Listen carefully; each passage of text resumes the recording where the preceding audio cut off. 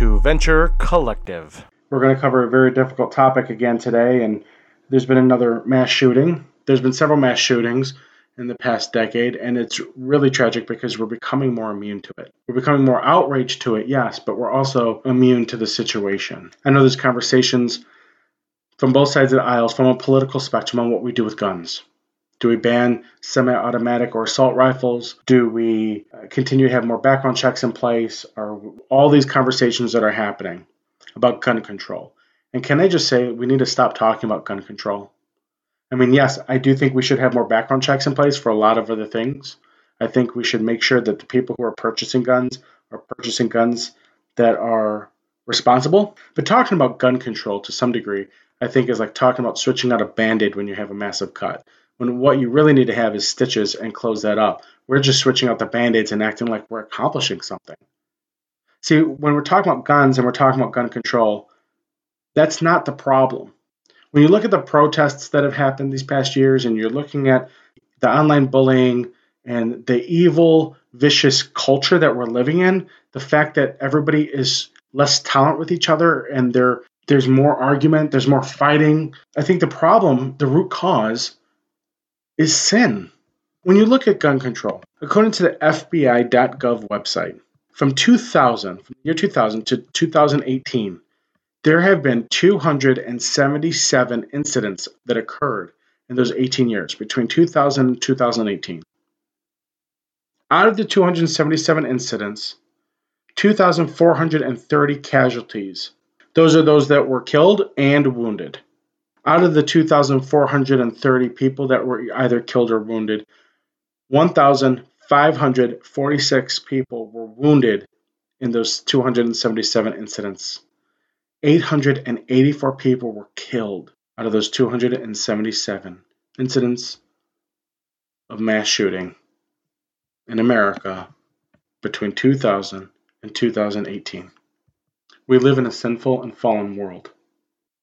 How do we stop gun violence? How do we stop violence? How do we stop hate? How do we stop racism? How do we stop the things that this country has been yelling about for the past at least 5 years from the top of its lungs? The problem is sin. See, when bad things happen, people tend to blame God. People tend to get mad at God. People tend to yell at God. But we don't look at the problem of the sinful nature that we have. God cannot produce or promote evil in any way, shape, or form. The only thing God can do is permit it to happen. See, God is perfect, and as such, he can't either perform or produce sin. He is flawless. An absolutely flawless God cannot act in a way that is flawed. See, the world that God made, and he made everything in it in Genesis. In Genesis chapter 1, verse 31, God looked at everything and said it was very good. And although he cannot produce or promote sin, God can and does permit it. Why? I don't know. But in allowing sin to occur, he accomplishes his own higher purpose. And his thoughts are higher than our thoughts. And his ways are higher than our ways. And we can't even really, truly, fully comprehend God, who's incomprehensible. But what we can do is look at the fact that sin is here. And we are living in a fallen world. And we have to look at why sin is here and how it came in. And we see that in the beginning of sin, it's found where? In free will. God gave us the power of choice, which in itself is a good thing. But tragically, we as human beings misuse our God-given freedom. So what is sin? Well, it literally means missing the mark. Sin is a rebellion against a holy God. God is absolutely flawless. He's absolutely perfect. He's absolutely holy. That is the standard of who God is. Perfection. It's unblemished. And because of that, we have all, as Romans 3:23 said, fallen short of the glory of God. We all have sinned and fallen short of it. Failure to be holy or love in a way that God is misses the mark. And that's sin. Adam was created with free will, and in that free will, Adam had the ability to obey God or sin by disobeying God. It was his choice. God gave him that option. Humans cannot be both free and unable to sin. If we are unable to sin, we're not free. But if we're free, we have the choice to sin, or we have the choice to do what's right and obey God. Adam chose something that was wrong. We have to understand, Satan did not make Adam sin. He only tempted Adam. Adam and Eve sinned by their own free choice in the garden. The first thing that we see here in Genesis chapter 2 and Genesis chapter 3 that Satan does by tempting Adam and Eve to sin, if we look at the scriptures, you'll see that the lordship of God is removed. In Genesis chapter 1, God is creating things, and he makes himself known as the creator. And if you ever look in Genesis chapter 2, the word Lord God is there. Capital Lord, Lord God. Well, Lord is Yahweh. It is God's covenantal name. And in Genesis chapter 1, God was making himself known as creator. So you see things that says God said, or God made, or God created. In Genesis chapter 2, after the Sabbath, when creation was finished, God lorded or presided over his creation. God was present in Genesis chapter 2. You see words that said God commanded, or God formed, or God took. God provided in Genesis chapter 2. But the crafty serpent came, powered by Satan. He goes to Eve and asks, "Did God really say?" And the first thing I want to see there is the word Lord is removed in Genesis chapter 3. In Genesis chapter 3, verse 1, the word Lord is removed. Because in Genesis chapter 2, Lord God, it's Yahweh Elohim, it is mentioned 11 times in 25 verses. Genesis chapter 2, verse 4, Lord God. Verse 5, Lord God. Verse 7, Lord God. Verse 8, Lord God.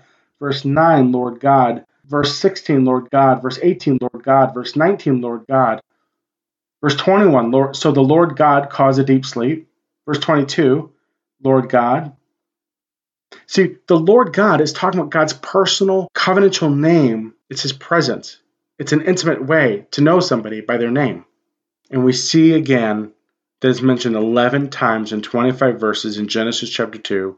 Genesis chapter 3, the first thing it says out of the ESV says, "Now the serpent was more crafty than any other beast in the field that the Lord God had made.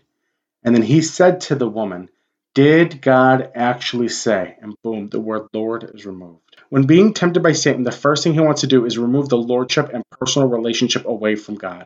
See, Satan doesn't want people living under the reign of God and enjoying the freedom of being under him.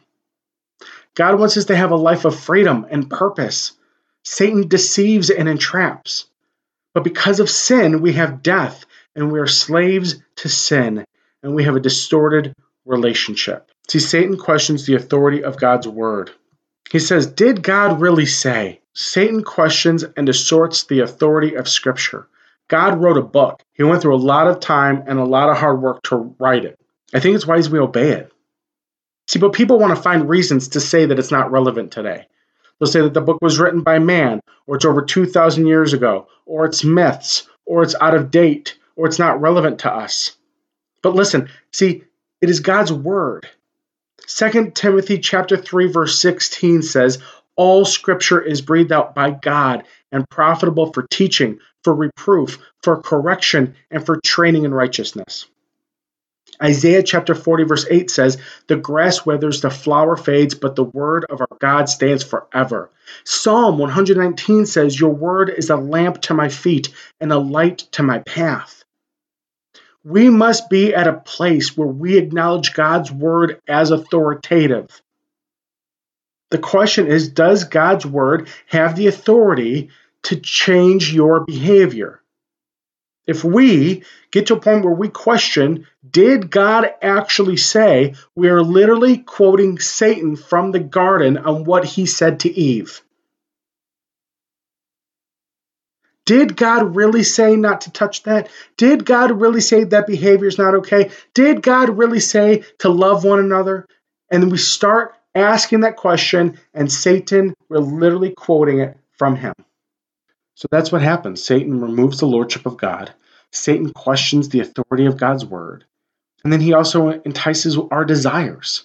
We have to understand that sin, in its essence, is desiring and loving something, anything, rather than God. Eve ate the fruit, because she desired the fruit more than she desired God. It says in verse 6 that she saw the tree was good for food, that it was a delight to the eyes, and that the tree was desired to make one wise. That is the lust of the eyes, the lust of the flesh, and the pride of life. That's what the Bible says.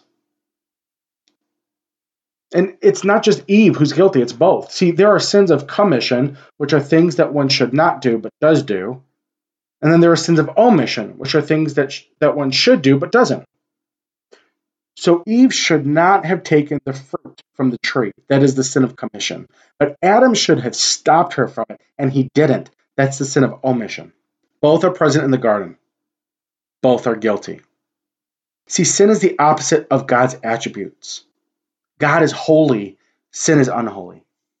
God is righteous or just. Sin is unrighteousness and injustice. God is perfect, and sin is moral imperfection. God is love, and sin is unloving. How does God feel about this? Because he sees it. And in Genesis chapter 6, verses 5 and 6, then the Lord saw that the wickedness of man was great on the earth, and that every intention of the thoughts of his heart was only evil continually. And the Lord regretted that he had made man on the earth, and it grieved him to his heart. The word regretted there means he was pained. It's like somebody just punching you really, really hard in the stomach, and it's causing you that pain. See, the Lord God is pained, and it grieves him to his heart. The sin that we have, the things that are happening in this world, it is causing God pain and grieving him to his heart. So what do we do? What do we do about the sin that's in this world? What's the solution to the problem? What's the solution to the problem for hate? What's the solution to the problem for racism? What's the solution to the problem for injustice? What's the solution to the problem for gun control? It is turning away from sin. It is corporate repentance on a country. We as a country need to repent from our sins and turn towards God. That is true. We need to live as God originally planned, which is his people living under him, the freedom to live under him in perfection, as he is the Lord of our lives. We have to desire God's will first, not our will. And we have to obey God's authoritative word. And we need to submit to the lordship of God. If we live according to the way that Scripture tells us to live, then we're going to love one another. We're going to support one another. We can encourage one another. That's what Scripture says about love. Starting in 1 John chapter 3, at verse 15, it says, everyone who hates his brother is a murderer, and you know that no murderer has eternal life abiding in him. By this we know love, that he laid down his life for us, and that we ought to lay down our lives for our brothers. If anyone has the world's goods and sees his brother in need, yet closes his heart against him, how does God's love abide in him? Little children, let us not love in word or talk, but in deed and in truth. It's verse 18. See, I love it because Scripture is saying, don't talk about it, be about it. Don't just talk about love, show love, demonstrate love. That's why talking about gun control, it's only a Band-Aid. If you remove the guns, you're going to have knives. You remove the knives, you're going to have clubs. You remove the clubs, you're going to have fists. It's a heart change because at the end of the day, everything that's happening is a heart issue. How do we show love to one another? How do we encourage one another? How do we support one another? How do we lay down our lives for one another? We're to love the way that God loved, sacrificially, by putting other people above ourselves and serving others, not being served. So I'm going to continue to pray for this country, and I'm going to continue to pray for you. And I ask you, join me in prayer that we as a country and we as a world can turn away from sin, repent from it, confess it, and turn towards God and live the way that God wants us to live. Until our next venture together, love God and love others. Thanks so much for listening. You can check us out on Facebook, Instagram, and YouTube at Venture Collective Podcast. You can check us out on Twitter at Venture_Podcast. Please remember to subscribe and follow us so you can keep current on what we venture into next. Until our next venture together, love God and love others.